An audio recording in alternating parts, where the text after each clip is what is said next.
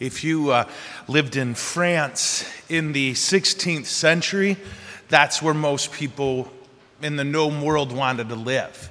It was, by the standards of the day, comfortable. It was plentiful. People ate well. If you had to live in that time, that's where you wanted to live. You wanted to live there in France. So what would compel people to leave France, right? What would compel them to come to a wild country that Europeans really didn't know yet? Well, there was an ad in the paper. It's a true story. And this ad said to people, it said, if you take this job, we don't pay you. You won't get any vacation. People are not going to know about you. And it's going to be incredibly difficult. You will probably be murdered and thrown into an unmarked grave. How about that? 11 guys read that and went, I want in. Yeah.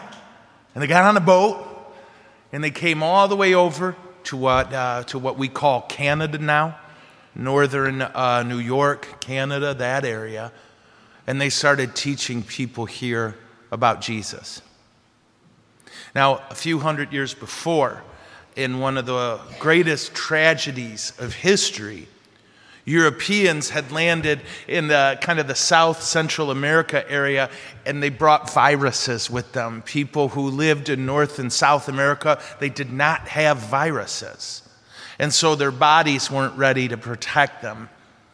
And these viruses moved all the way up into what we call North America. And by the time these priests got there, some 90% of the population of what we call North America now had been killed by disease.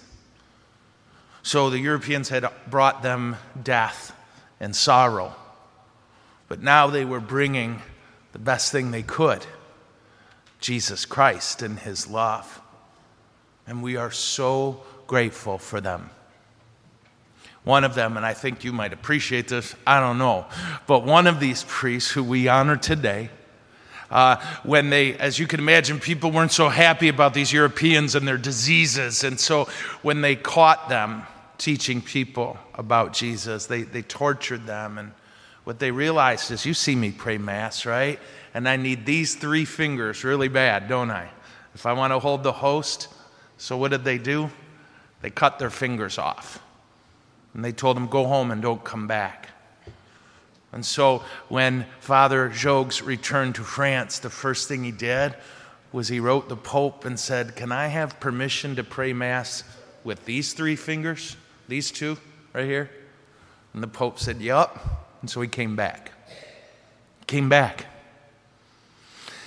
These guys are the first Catholics, the first Christians at this point to come to North America, and we are so grateful for them.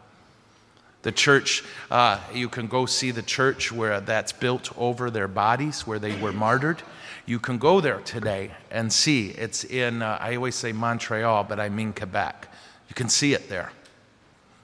So today I want to say thank you, Jesus, with all my heart for these guys who lived a very comfortable an easy life and volunteered for the toughest one. Yeah, I'll take that one. And why would they do it? To bring something beautiful. Jesus and his love and the Mass. So we're so grateful today. We know 2 other names for sure, St. Isaac Jogues and Jean de Brebeuf. And for the other, I got to do math in my head, I'm not good at that, 9 priests who got on a boat and came here, and every one of them died for this faith. So we're so grateful today for them, and we ask for the courage to sacrifice, to be brave, and to make sure that wherever we go, when we leave, people know they are loved. Amen? Amen. All right.